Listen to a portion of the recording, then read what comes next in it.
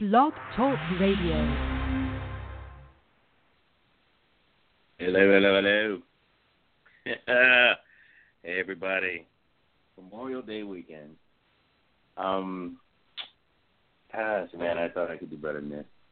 Well, let me get this done. This program is sponsored by P4P Muscle, the number one drug-free sponsorship foundation in the world. And if you are a drug-free athlete and are looking for a solid foundation to stand on and a vehicle to drive your goals, like what, Desiree? Like a Mack truck through ice cream. Yeah, that sounds pretty good right now. Probably had some on Memorial Day. But anywho, check us out at p4pmuscle.com. And now let's talk. And guys, before the show starts, we're just going to take a moment. Des and I were getting questions about, the person that just recently passed, a good friend, a very good person for humanity. And I always called her an angel that was borrowed from heaven. And I'm talking about Misty Love Stool. And she was just a genuine individual. There's a lot of information that goes around with certain questions, and, we get a lot of them. Sometimes there's people that are closer to it. She was more involved in the sport than most people would think or dream or know. And she always found a way to basically steer people in the right direction, and she always found the time to do so. I mean, it's hard to, She was just one of those genuine individuals who always found a way to be helpful, no matter what. She's been on our show a couple of times. Let me get those dates for you if you want to hear a little bit of her speaking from her own mouth and her own words and her own thoughts. The first show we had with her was on October 16th in the archives, 2016. The second show was February 23rd in 2017. And she was speaking from the heart on both shows. And I got to, meet her a lot of times at the back, backstage, behind shows when we talked. And then we had a good chance to work with each other at the Arnold in 2016. And she worked the booth with us. And she just, fell into place, found her niche, and just made everybody better around her. And she just had that way about her. She just honestly had that way about her. And she was a true gem. And, she will be sorely missed. I know Des has some things she's wanting to say. I hope people understand that life is short. We've got so much to live for, seem to take most time not living at all. And she just found a way to get anyone around her to live their best and fullest when she was in the vicinity. Des, you want to add to that? You've really covered it. Misty was a gem. I never really got to meet her in person, but just through Facebook exchanges, which happened, often, and just having her on the show as a guest, just very genuine. And if you were to see her Facebook page, just all the sentiments being shared by the people around her who loved her, friends and family alike. I mean, she really was the real deal. And anytime the world loses people like that, it is sorely felt, all the way around. So, we send our love and condolences to her family. I know that, that's probably a very meager offering at this point, but our hearts go out to them. And we just wanted to recognize her and, the bright memory that she's leaving behind. And so we will miss her greatly.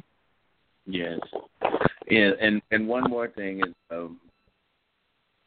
we're not sure what has happened. If we ever get that information, we'll be sure to relay that. But we just wish the best. I'm just, like I said, I'm at a loss. And I just don't, other than the pain and the hurt, and we're really sorry. I mean, really, really sorry. I can't even imagine how her family must be feeling. Let's just let's just be there for each other like she planned to be there for us, and, like she was for us in the past and like she wanted to be for us in the future. If we can all take on that mindset, I think we'll all be a better world from it. And for that, I agree. So, if you knew her and you'd like to leave a message on her Facebook page, it is still up, and I'm sure her family will appreciate that as well. So, in memory of Misty Love, and with that, I mean, I guess there really is no smooth transition. So I hope you guys understand. But we are moving on to our guest for this evening, and you've heard me talking about it quite a bit last week. I mentioned it a couple of times. We have Dr. Michael Jackson from Regenexx on our show, and he is going to be talking to us about his field of medicine that is pretty groundbreaking. It's pretty exciting, and as we said, it is dealing with stem cell and blood platelet procedures to help with, and Dr. Jackson will correct me here if I am wrong. I don't have all the details in front of me, so hold on. I got a little lost in our opening here, but it's osteo, you know what, I'm not even going to try. Dr. Jackson, introduce yourself. Sure. And let the folks know what you do, and who you are, and then we'll get into the nitty-gritty from there. All right, sounds good. Well, as you heard, I am Dr. Michael Jackson. I am a specialist in physical medicine and rehabilitation with a subspecialty in sports medicine, which led me into occupational medicine. So I have a lot of experience with musculoskeletal injuries. Physical medicine and rehabilitation is a younger specialty, so not a lot of people are aware of what we do. But physiatrists or physiatrists, depending upon whether you're old school or new school, but what we do is there's two sides to the fence, let's put it that way. So you've got your inpatient side, which takes care of folks with spinal cord injury, traumatic brain injury, catastrophic orthopedic injuries, burn rehab, pulmonary rehab, people that need inpatient rehabilitation, or you can get involved with orthotics and prosthetics for people that have had amputations or need bracing. On the outpatient side, which I find myself on, is predominantly musculoskeletal medicine or pain management. I myself would have been considered, prior to getting involved with this regenerative medicine that we're going to talk about tonight, I would have been considered a non-operative orthopedist, taking care of orthopedic issues, utilizing conservative care, typically physical therapy and other modalities like that, occasionally injections. But as you said, I am past that and on to new and better things, which is regenerative medicine, and that's what we're going to talk about tonight, or interventional orthopedics. And so orthopedic was the word I was thinking of. I don't know where osteo, whatever I was trying to say, came from. So it's just orthopedic, musculoskeletal, all of that good stuff, which these are all huge words. So if you could break it down for our listeners. So Absolutely. What parts of the body do you focus on, and what kind of injuries do you help treat? And then we'll move into how you do the treating of those injuries. Okay. Sure. So when we're talking about musculoskeletal medicine, we're talking about muscles, ligaments, tendons, bones, in some cases nerves. Neuromuscular medicine is involved. So, for example, starting at the top, if you have a rotator cuff tear or just tendinopathy in that area, we can treat that. Same with the elbows, tennis elbows, wrists, arthritis, and just naming the most common things that we would treat in those areas, carpal tunnel.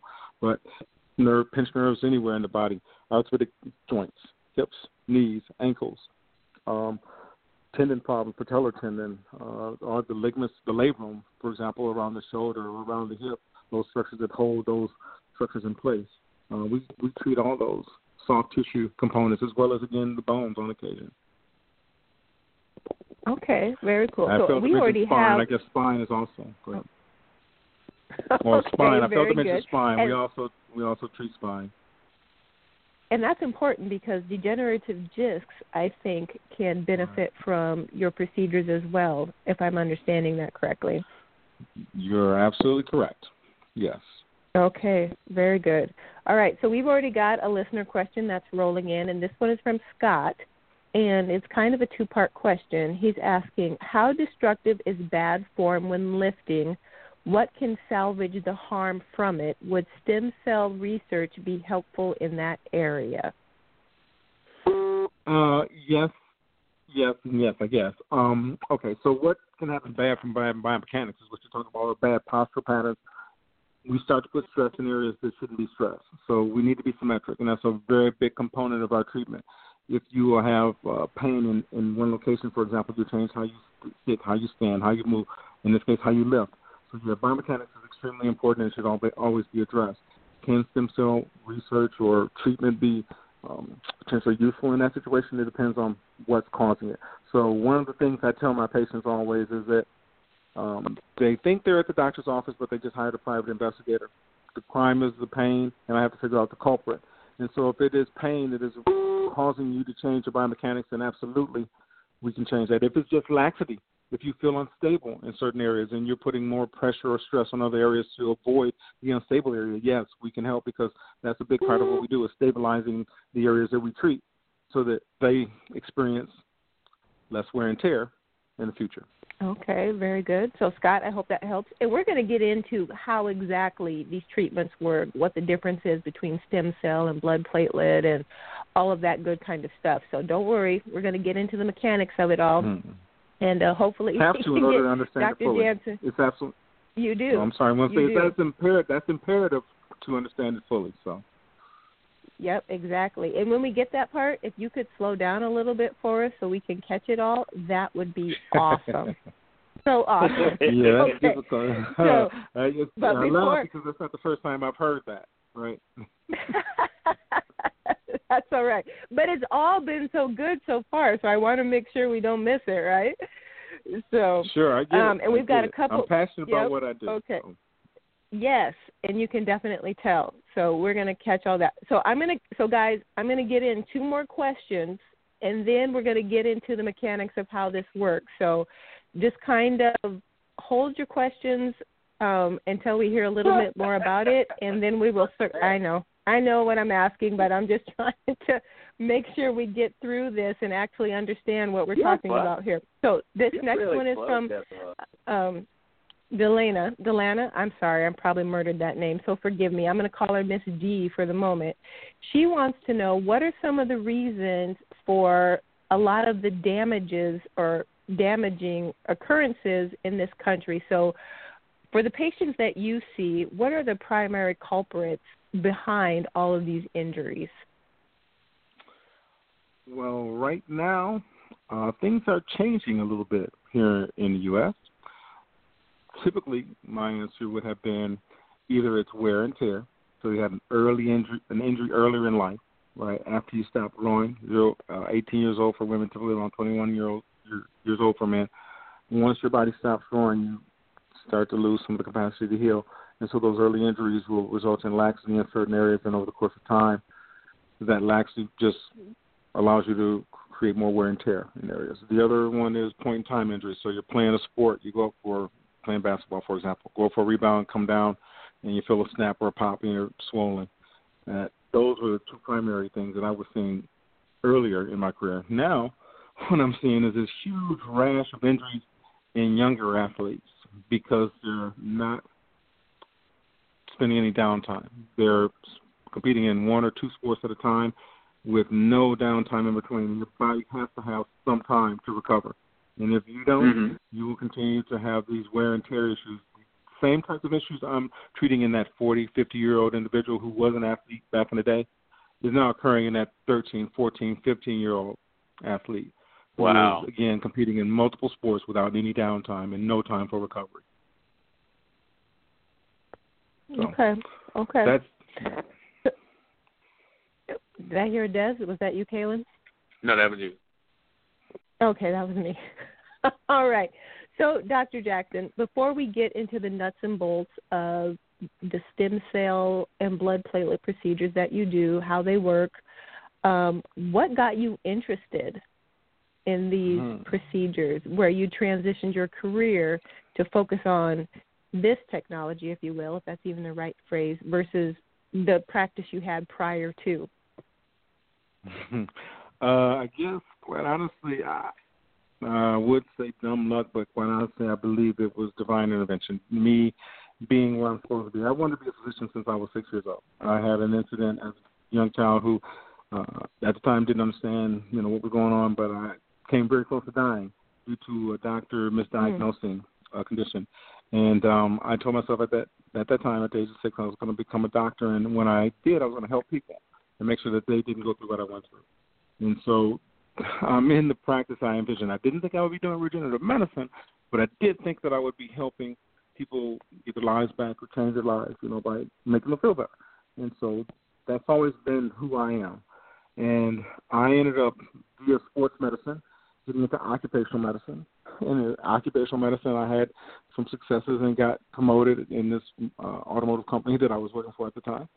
And at the top of the ladder, you don't see patients. You're an administrator. And I did not like it. I spent 2.5 years behind the desk. I didn't touch a patient, and quite honestly, probably was clinically depressed because I couldn't do what I love to do. And I jumped at an opportunity to come here to Iowa and create an occupational medicine practice. And when I did so, I told them I wanted to learn the latest and the greatest, and that's the dumb luck part. I ended up doing multiple cell ultrasound and prolotherapy, which we can talk about a little bit later because that leads to the platelet procedures. But that's how I got into this kind of medicine. I realized that I have to channel the body's energies in the right direction because we all have the ability to self-repair. And what's going on in the orthopedic model, quite honestly, is broken. It doesn't work. We've got to stop thinking about surgery first. Got to stop thinking about quick fixes because quick fixes cause problems long term. And so I became very passionate about the regenerative medicine that I was exposed to when I came out of that occupational medicine setting. And I continued to do the occupational medicine as well as the sports medicine and was having incredible results. And it just kept leading me to the next step. And the next step ultimately led me to Regenexx, which is quite honestly the number one company for regenerative medicine in the world right now. Some companies are catching up, but we own more research than anybody in the world on this topic. And so we continually improve our process, and we are doing great things. And moving forward, I'm really excited about the future. So that's how it all happened for me. Okay, awesome. Now, Sarah, I've got your questions. I'm going to ask them here, but I'm going to roll with this flow for just a little bit. So talk to us about regenerative science. What exactly is it that you do? Okay. So I always start by talking about natural healing because that's what this is, natural healing. As I mentioned earlier, we all have the ability to self-repair.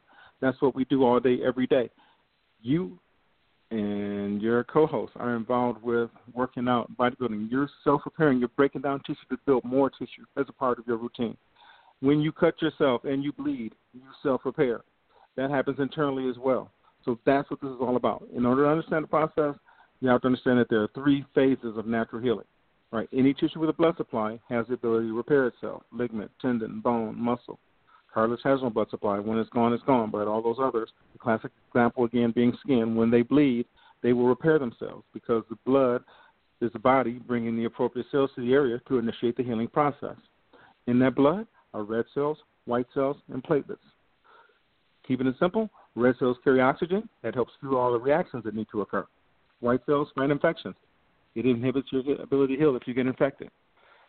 Platelets create the clot on the skin, which is going to wall that area off so it doesn't get infected, keeps the tissue closely approximated, and starts prepping that tissue below for repair.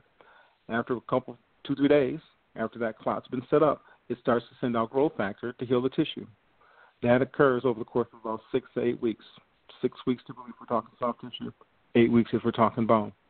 But basically the body is repairing that tissue, and after it's repaired, so that's the second phase. The first phase is inflammation. Second phase is repair. Once the tissue has been repaired, now it has to mature. I always say at the end of the 6 weeks or 8 weeks, you just grew fresh grass. That grass has to mature, and that occurs over the next 6 months to a year, typically, potentially even longer. But that's what it's all about, which really leads us to the do's and the don'ts with regenerative medicine or just self-healing if you're taking care of yourself. The reason why I have this conversation with my patients is I want them to know how to take care of themselves when they have these injuries and they get inflamed, because the first thing that they will be told often, even by physicians, is take an anti-inflammatory. Wrong. Bad medical advice. You do not inhibit the first phase of healing. That's not why anti-inflammatories were created. Anti-inflammatories were created for chronic inflammation, which we'll talk about a little bit later. But you don't want to chemically inhibit that process because you need all hands on deck. The other thing is ice. Yes, we can ice a little bit to reduce pain, but not to reduce blood flow. I read an orthopedic pamphlet today, and it said heat or use ice, and that reduces flow, but it promotes healing. That's wrong. That's a lie, basically. Ice constricts blood flow. So the analogy there is if you want to shut down the highway and block all the workers from showing up to work, go ahead and do so. But you want that highway open, no roadblocks, again, because we want all hands on deck because we only have 6 weeks to repair that tissue. So you better do everything possible to help your body do so. The third thing is we always go back too soon. That's my example about the kids that are playing too much. The body needs 6 weeks, essentially, of downtime, avoidance of things that would aggravate that tissue, because even though you feel better after the inflammatory phase, which typically ends at about 2 weeks, you're still repairing tissue out to that 6 weeks. So I'm a patient for that reason. If you go back too soon, you're going to start tearing down tissue during the repair process. During the repair process, the tissue is in a very vulnerable state, so it's very possible that you can be tearing down tissue as fast, if not faster, than the body's repairing it. And at the end of the 6 weeks, now we got a bunch of scar tissue, unrepaired tissue, that becomes a weak link in the chain. That goes back to the point in time, or the 2 types of injury. That injury occurs at the age of 20, 25, 21 for me, and over the course of the next 5, 10, 15, 20 years, that weakened tissue becomes the first tissue damage, last repair. If you're going to remain active, tweak that joint, again, that tissue, first damage, last repair, first damage, last repair. And at some point in time, the straw will break the camel's back. And you're going to have an injury that you have to address. So that's how regenerative medicine works. That's in a nutshell. We're going to take those cells that heal tissue, in this case platelets or stem cells, platelets from milder conditions, concentrate them, and then precisely place them in an area where the tissue is damaged. That's how we promote the most healing.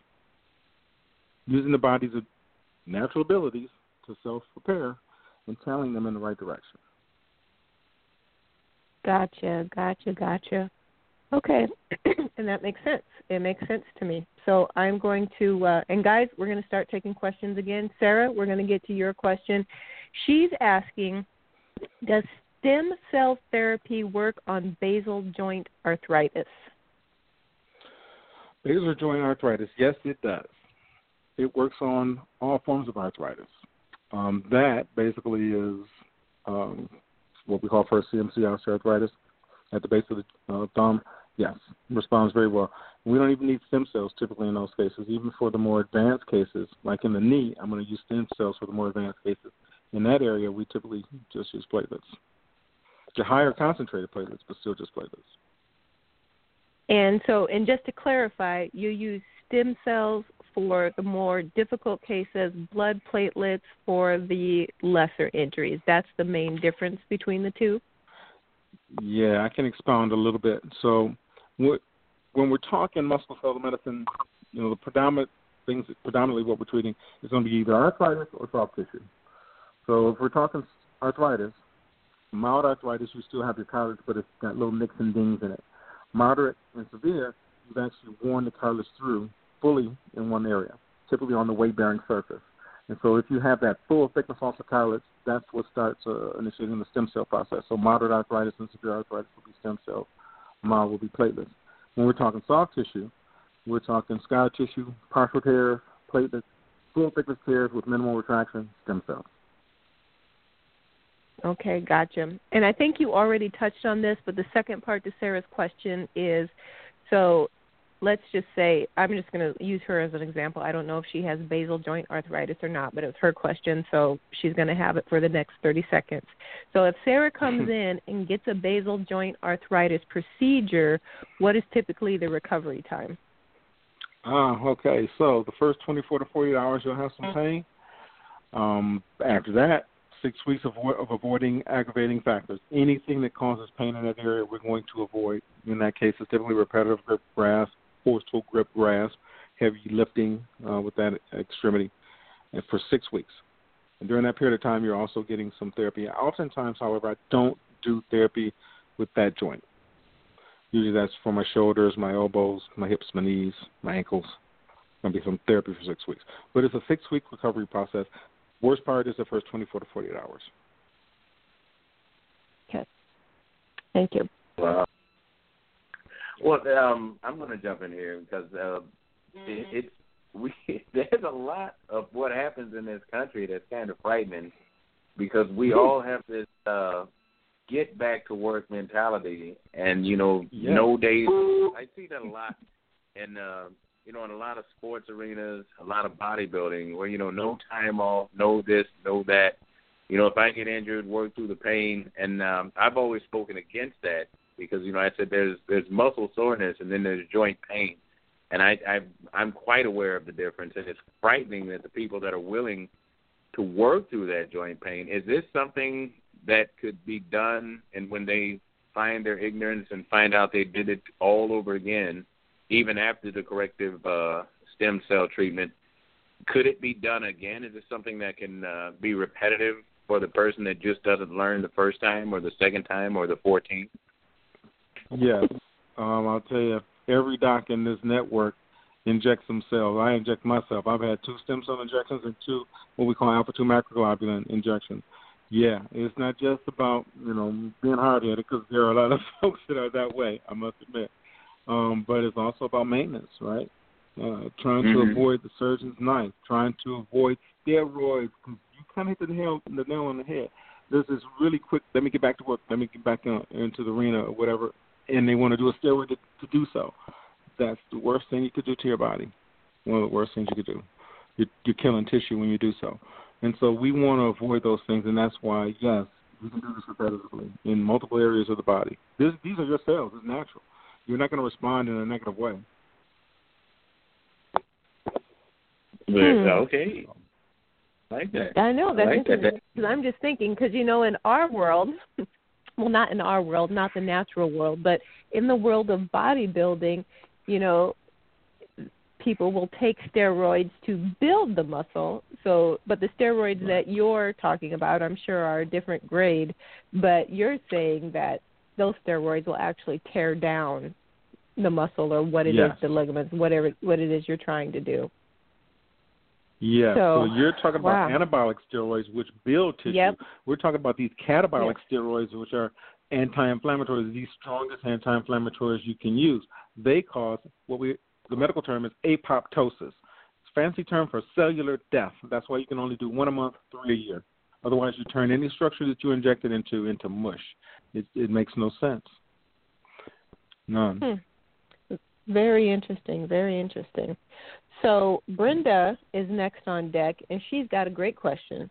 She's asking, how can your own stem cells that are damaged be used to make you whole? They're not damaged. If you're still living and breathing, your stem cells are functioning fine. I don't know where that came from, the damaged stem cells. I tell people all the time, people ask me, will this work for me? And I ask them, if you cut yourself and bleed, do you heal? If the answer is yes, then 9 times out of 10 it's going to work for you, as long as you do the right things as well. It's multifactorial. So that's one part of it. The other thing is, you have stem cells in every area of your body. Every tissue that's alive and you're still breathing has stem cells attached to it. That's how it got created. So as long as your organs and muscles and ligaments and tendons are functioning, then your stem cells are okay. Okay, very good. And I think maybe there might be, just a misunderstanding that where you have damaged tissue, those stem cells are damaged also because it's not healing, right? It didn't heal, it didn't recreate, or it didn't go back to its natural state before it was damaged. So I'm thinking maybe that's the question that's being asked. So what you're saying is, okay, go ahead. Well, you don't get the stem cells from that area. That's not where they come from. Okay. So the stem cells are housed in other areas. We get ours. We extract ours from the bone marrow. And so it's a completely different area from where the damaged tissue is, and then we re-inject it back into the damaged tissue for that reason, because those stem cells created that tissue, and because it didn't respond, and 9 times out of 10, again, why it doesn't respond is that we do the wrong things. Too much ice, too many anti-inflammatories, return activities too soon, so on and so forth. Poor diet. smoking and things like that don't help your body heal. But once we reintroduce the good cells from the bone marrow, then we can get regeneration or repair of that tissue. All right, awesome. So great question, Brenda. Thanks for asking. Daryl wants to know, how are the stem cells and blood platelets taken, and then how are they administered? Okay, very good question. So we extract ours from what technically is called the posterior superior iliac spine. That's an area, if you know where your SI joint is, at the very bottom of your spine, your lumbar spine runs into the sacrum. And just on the side of the sacrum are some little humps there, and that's where the iliac crest is. There's a really thick portion on both sides. We get that area really numb, and then the majority of us, I included, use a drill to drill into that bone and extract the bone marrow aspirate, which is just pure bone marrow. That bone marrow is then taken to our lab for processing right there on site. It takes about an hour and a half to process it. And when it comes back to me, I know exactly how many cells you have in your bone marrow. Now, that's what differs from individual to individual, is the number of stem cells. We know from our research that we need 400 million of those nucleated cells to get the type of outcomes that we're looking for.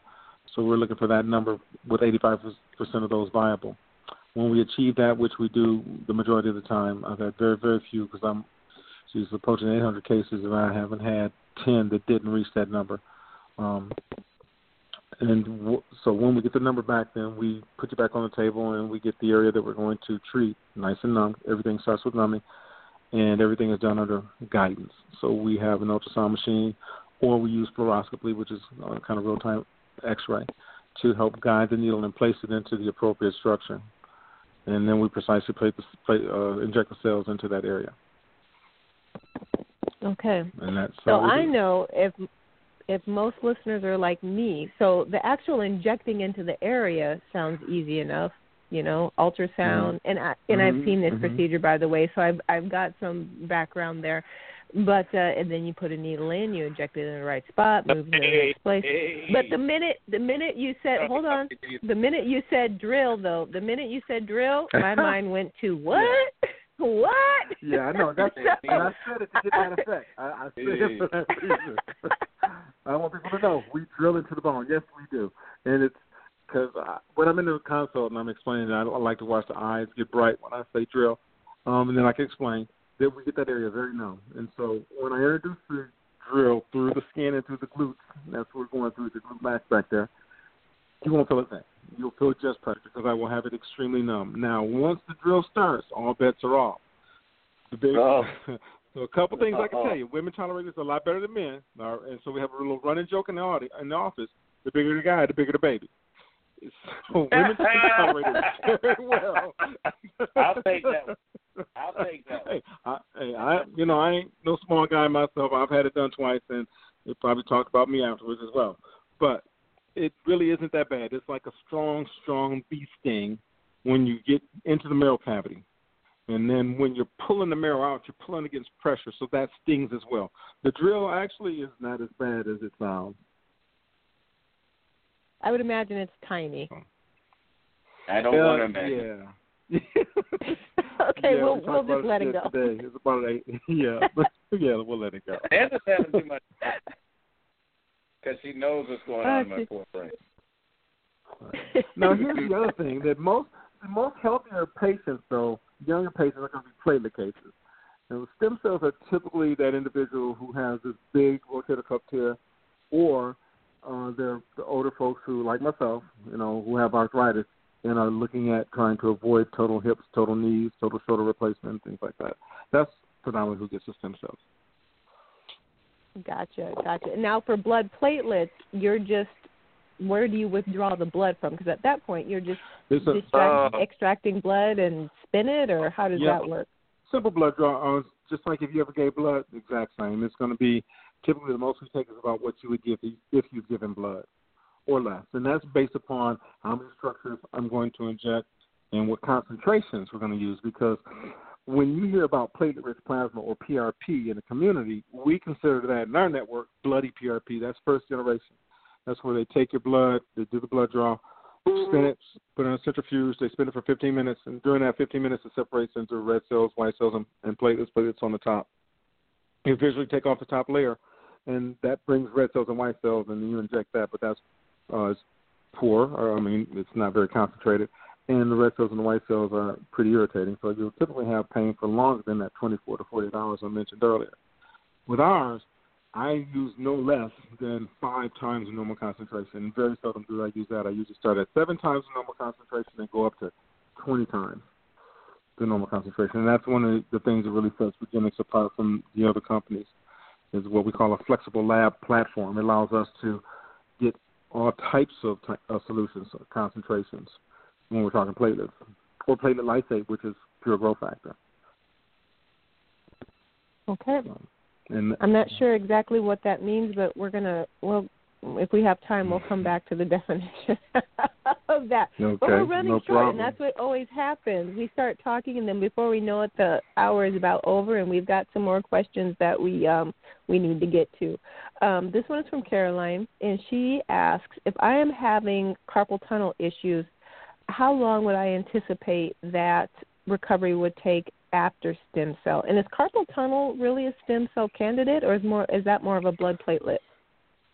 It's a platelet case. Yeah, we use actually platelet lysate. Is growth factor. Essentially taking that platelet and splitting it open and taking the growth factor out, and that's what we use around the nerves.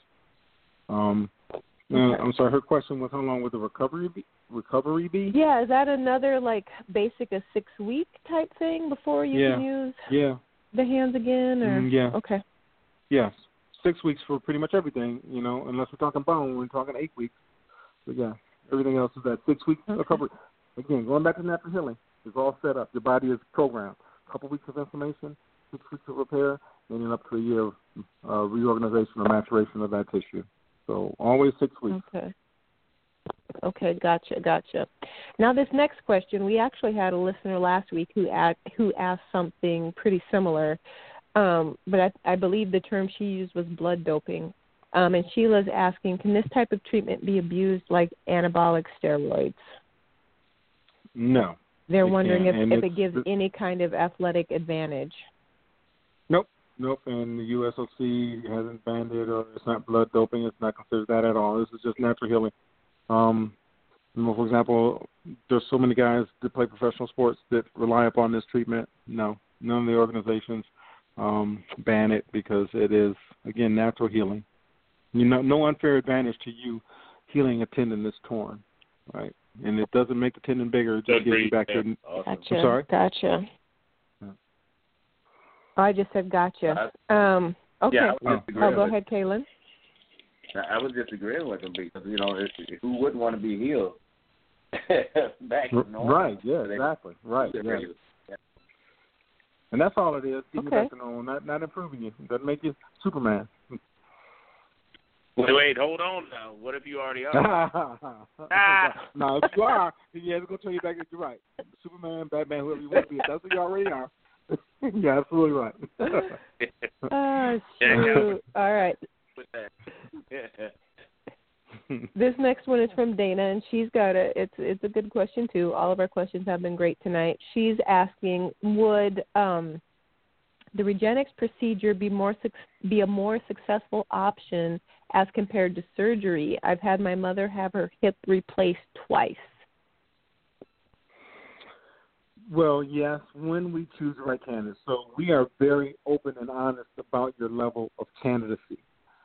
One of the things that has been slow to respond are hips. And so we typically don't inject hips above the age of 55 if they're in the severe category with a lot of loss of range of motion because they don't respond as well as the other areas of the body. Now, it is a better option. If we can get to you early, and I do a lot of hips, the hips are knees are number one for me, shoulders number two, hips number three, but hips are catching up quick to shoulders. And it's all about choosing the right patient. You have to have mild or moderate arthritis, and you still have to have some range of motion. And typically you can avoid the surgeon's knife. If we can get you early on, I tell my patients, if I can get you before you get too far severe, then you'll never get to that point. You shouldn't advance any further than where you are when we see you initially. Okay. So I think you've touched on part 2 of Dana's question, because she's asking, what is the point of no return? So I guess go ahead. You already touched on it a little bit, but go ahead and address that again. So when we're looking at cases and determining candidacy, the simplest way to put it is, mild, moderate, severe, and it's not always the same in specific areas. For example, mild, moderate, severe for shoulder, soft tissue injury is going to be a little different than a hip. But it depends on which category you lie in. So if it's your more severe and you've had pain for more than 5 years, I typically tell patients you got a decision to make. 5 to 10 years, you got a decision. If you're in a severe category and it's more than 10 years worth of pain, more than 10 years worth of treatment, more than, let's say, 10 steroid injections, then you're probably not going to be a candidate for what we do. But even if you're in the more severe categories and you're not a hip and you've had pain for less than 5 years, because it takes longer than 5 years to get to the severe category, that means that you've had severe arthritis for a while and you had a healthier joint environment and you're able to deal with it better than most. Those people tend to do well. So that's kind of the cutoff for me. I like to see folks, I like to see mild to moderate because they always have an option. But that severe case, I want to see less than 5 years of pain. Okay. Well, we've got lots of folks wanting to know how they can get in touch with you and or find a Regenexx office in their area. Where do they find that contact info? So you can go online to Regenexx.com. If you are in the Des Moines metro area, when you go to Regenexx and when you type it in, our Des Moines clinic will be the first one that pops up. Second one will be our national clinic, the one that started it all in Broomfield, Colorado. All of them have a physician locator, I'm pretty sure. But if you really want to be sure, if you're not here in the Des Moines area, go to the second one, Regenexx National, and go to find a physician. And we're all over, actually, the world now, because in China, Australia, not just the U.S. That's how you find them nationally. If you want to just contact us locally here, the office number is 515-421-4090. Again, 515-421-4090. There is a number for scheduling, but I never remember it, and I never bring it on when I'm doing these shows, doggone it. But the office number will get you there. Okay, so you said 515-421-4090? Yes, ma'am. Okay, perfect. So there you go, guys. And as always, you know what? You can message Kayla and I, and we will track down info for you and get it back out to you. So no worries there. Kyle has chimed in with a question. He's asking, how can you convince a surgery-taught nation that this type of procedure is doable and a better option for most? Wow, Kyle, talk about astute. Man, great question. That has been our challenge. That has been the focus of Regenexx since they started. If you go to the Regenexx website, I would encourage you to follow Dr. Centeno's blog. Dr. Centeno is a physician that started this all, and that is his mantra. The orthopedic solutions in the world, quite honestly, for musculoskeletal conditions aren't working. If you look at the NIH research, it'll show you that more than half of the orthopedic surgeries being performed in the U.S. currently are not even necessary. There's minimal research to support the number one surgery in the U.S., and that's partial meniscectomies, taking your meniscus out of your knee, which is going to end up in a second surgery, total knee. So that's what we want to do. We want to educate people on what it is that you're doing to your body when you undergo that surgical procedure. That surgical procedure causes more problems typically. There's a number of folks that will come into my office, they've had one total knee or one total hip, and they do not want to go through the experience, or they know someone who's had a bad outcome. They also know somebody who's had a good outcome, but you got a 50-50 chance, and with ours, it's a little bit better than that. And so we just want to share with people what it is that you're doing to your body when you truly go through the surgery, because you're not always told the truth about what they're doing during the surgery and what they have to do to get to the structure during that surgery, which often causes scar tissue in other areas. And when you look at the natural healing aspect of it, when you truly get an opportunity to sit down with a good regenerative medicine specialist who explains to you what it is that we do and how we do it, it really becomes a no-brainer. And now the next step is to get the insurance companies to start paying for it. right now, a lot of self-insured employers are catching on. They don't want their employees going through orthopedic surgery, so they allow them this option, and the vast majority take it and don't have to undergo surgery. And they stop getting steroid injections. And that's what we're going to do. We're going to keep pushing the envelope, sharing with as many people as we possibly can. And our outcomes speak for themselves. Right now, that is my biggest source of referral, word of mouth. So that's it. And I appreciate you asking that question, because that's what I want to do, is educate folks on what they're doing to themselves when they undergo orthopedic surgeries and what their alternatives are, because nobody wants to share with them the alternatives. No, well, not if it flies in the face of conventional medicine. That's usually a struggle. That's so true. Next question is from Linda, and she's wondering if this process, this technology, has any implications or applications for cancer. She says it sounds like a better option than chemo. Well, yeah. Have you seen anything? Yes. I don't do any of that, but I am aware of it anecdotally. For example, one of my best friend's wife went to, I want to say, I think it was Duke University, and got stem cells for her cancer. I know a lot of people that have gotten stem cells and are now in remission. So it is working, and every discipline of medicine is looking at stem cells other than pathology. They deal with dead people, so no reason to use stem cells there. But I believe every other discipline of medicine. No zombie talk. Yeah, right. You're right. Making better zombies. But yeah, every discipline of medicine, especially cancer research, is huge. That's happening over here at the University of Iowa, even. Yes, she's right. Just got to do your homework a little bit. Very good. Search them out, because they're out there. Awesome. Good question, Linda. Okay, so this is from Sergio. He's saying science is a factual entity, and yet many argue against the results. What you, Dr. Jackson, are saying is speaking against a big money-making industry. Has anyone tried to slow down the information, education, dissemination, basically? Has anybody tried to shut you up? Yeah, the big money industries. I mean, he's absolutely right. Who loses out if we stop going to surgery? Not just the surgeon, the hospital, the pharmaceutical company, huge. If you ever look down the aisle at Walgreens, look at how many anti-inflammatories are in those aisles. How many medications people are taking that really they're taking them the wrong way. So, yeah, they don't want this information out. They have lobbyists that, have a lot of power, and that is, in my opinion, slowing things down drastically. But what is helping is the science is there.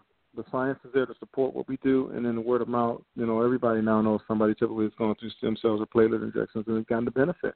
So what the surgeons are doing, because they were calling me every name in the book when I started back in 2014. I was a charlatan, I was a liar, I was stealing people's money, and now they themselves are getting into the game. So it is what it is, but we're going to keep on pushing it. Mm-hmm. Well, and I think you have to, and just for the simple reason, Craig says, wow, my mind has been blown by this show. So, these are things that people need to know. Our next question is from Mark, and this one is around the world, halfway around the world, by the way. And he's saying, cool. What is the doctor's advice on signs or conditions in the early stages we could be aware of to enable us to act sooner? Oh, great question. So typically any type of pain, I think we talked about earlier, no pain, no gain. That's not always true. So if we have muscle pain, soreness from working out, that's going to resolve in 24, 48 hours. Anything that's lingering on could be something serious. So we need to you need to get investigated. Instability. So you feel like you can't do something because something feels unstable. That's a sign of things to come. That instability is going to result in more wear and tear, and typically, you're going to have a straw break the camel's back at some point in time. Swelling that comes and goes. Something's damaged. Something is being repetitively injured, traumatized, and causing these signs and symptoms. Don't ignore your body.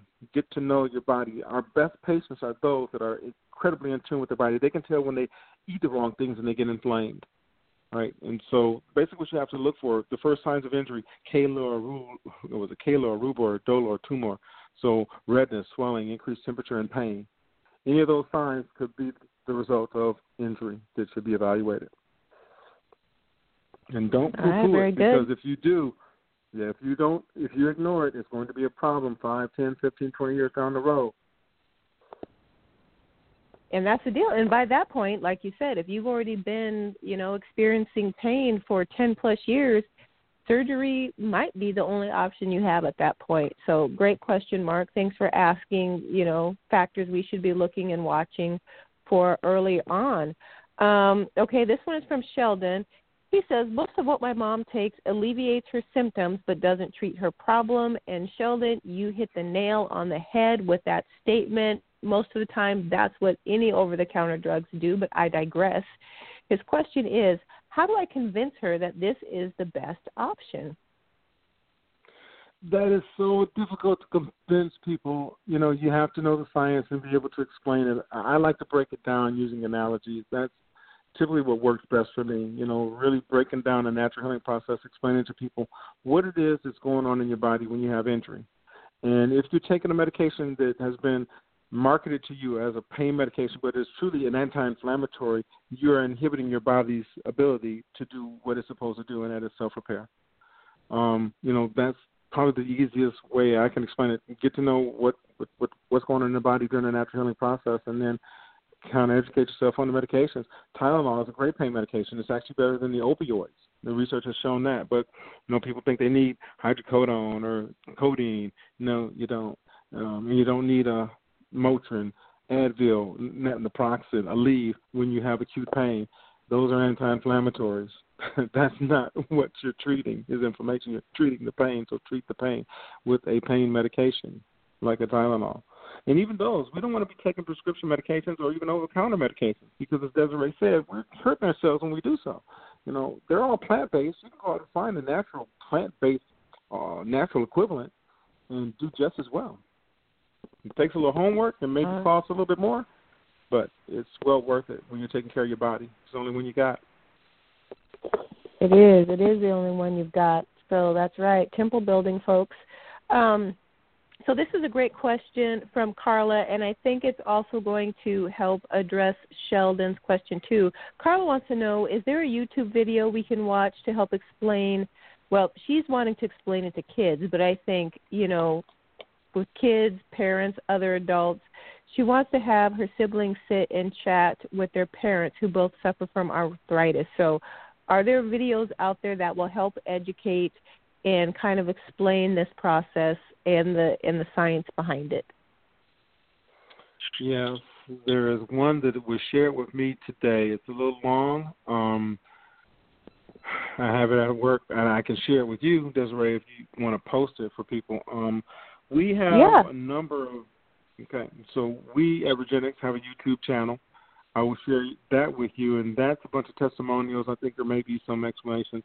Dr. Centeno at the Regenexx website, he writes a blog every day. And so if you go to that site and go to the search engine, type in what it is you want to hear or see, natural healing, for example, there will be a blog, and typically that blog will have a little video attached. I know he has a really good one that's a cartoon of how we self-repair and what the platelets do and what the stem cells are. And like the platelets are the worker bees and the stem cells are the general contractors, and they all are working together to repair things. So that does exist. And I can do a little better job of getting that information to you, and so you can post it for your listeners. All right, awesome. So, guys, if he sends that to us, then we will definitely get that out to you. And then just a quick follow-up to that, and then we've got one last question before we have to wrap.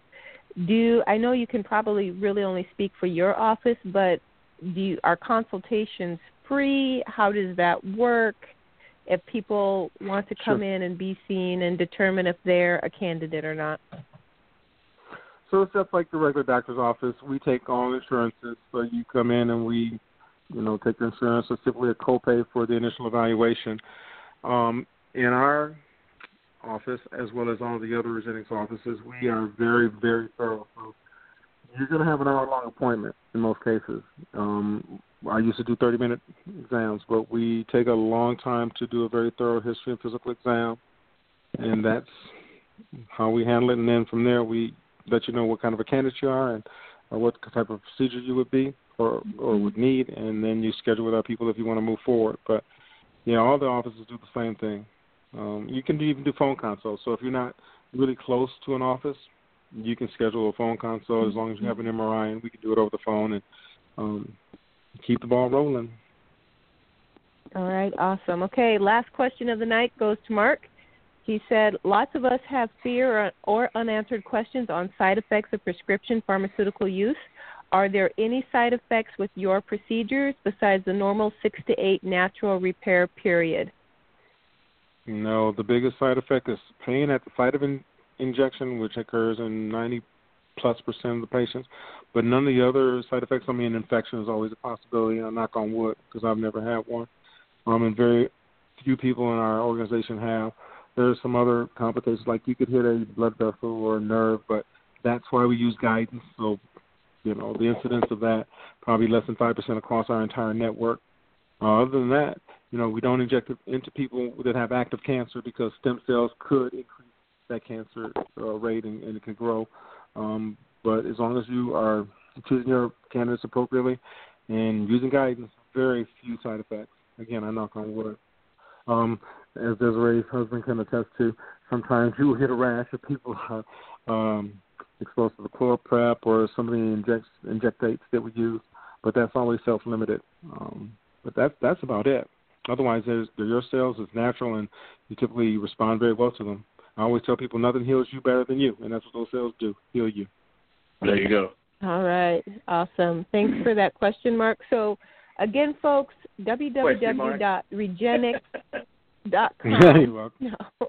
Regenexx is spelled Regenexx. That's Regenexx. www.regenexx.com. Dr. Jackson, your phone number one more time, please. 515-421-4090. Perfect. So thank you so much for joining us tonight. Dale says, great show. Stan, kudos on this one, guys. Jake says, I sent the link to my mom to listen. So, and Carla is saying, looks like I have a trip to take to Iowa. So definitely a lot of great information shared tonight. This is a field that our listeners, probably didn't know a whole lot about, if anything at all. So it's definitely been a blessing to have you here and to share, and we just appreciate you taking the time. Oh, no problem. I truly appreciate the opportunity to share with your listeners. So thank you for the invite. All right. Well, have a great evening, and we'll look for that follow-up info to send our way for us to post to the listeners. All right, you guys. You guys have a great evening as well. And, again, thank you. You too. Good night. All right, guys.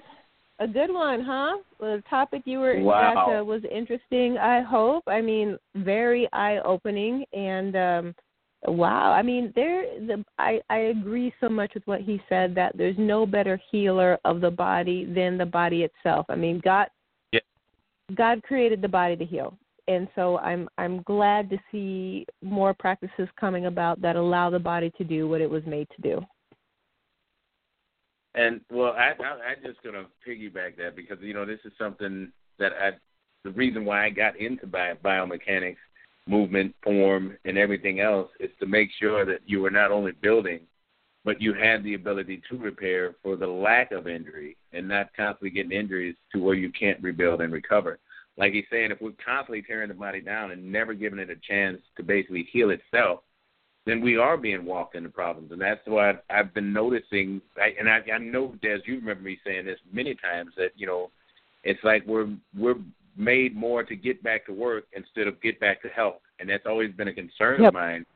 This sounds like a good outlet to stop and prevent these things for the person that basically does have that work-driven mindset where they no longer are willing to address their own needs, being health-wise and fitness-wise. So I'm loving that we did this show, and I see that our listeners are loving it as well. So the information will be shared, guys. We're not slipping. We didn't miss that. I've already typed it in, so I've sent it to a couple of you, and I'll start forwarding to others, and I'm sure we'll have it on our page as well. Anything else, Des, besides the snickerdoodle, tasty, great food? that we were supposed to talk about? Other than hashtag chocolate whey for the win, all I have to say is on behalf of Kaylin, myself, and the boys from P4P Muscle, your body is a temple, so let's build it.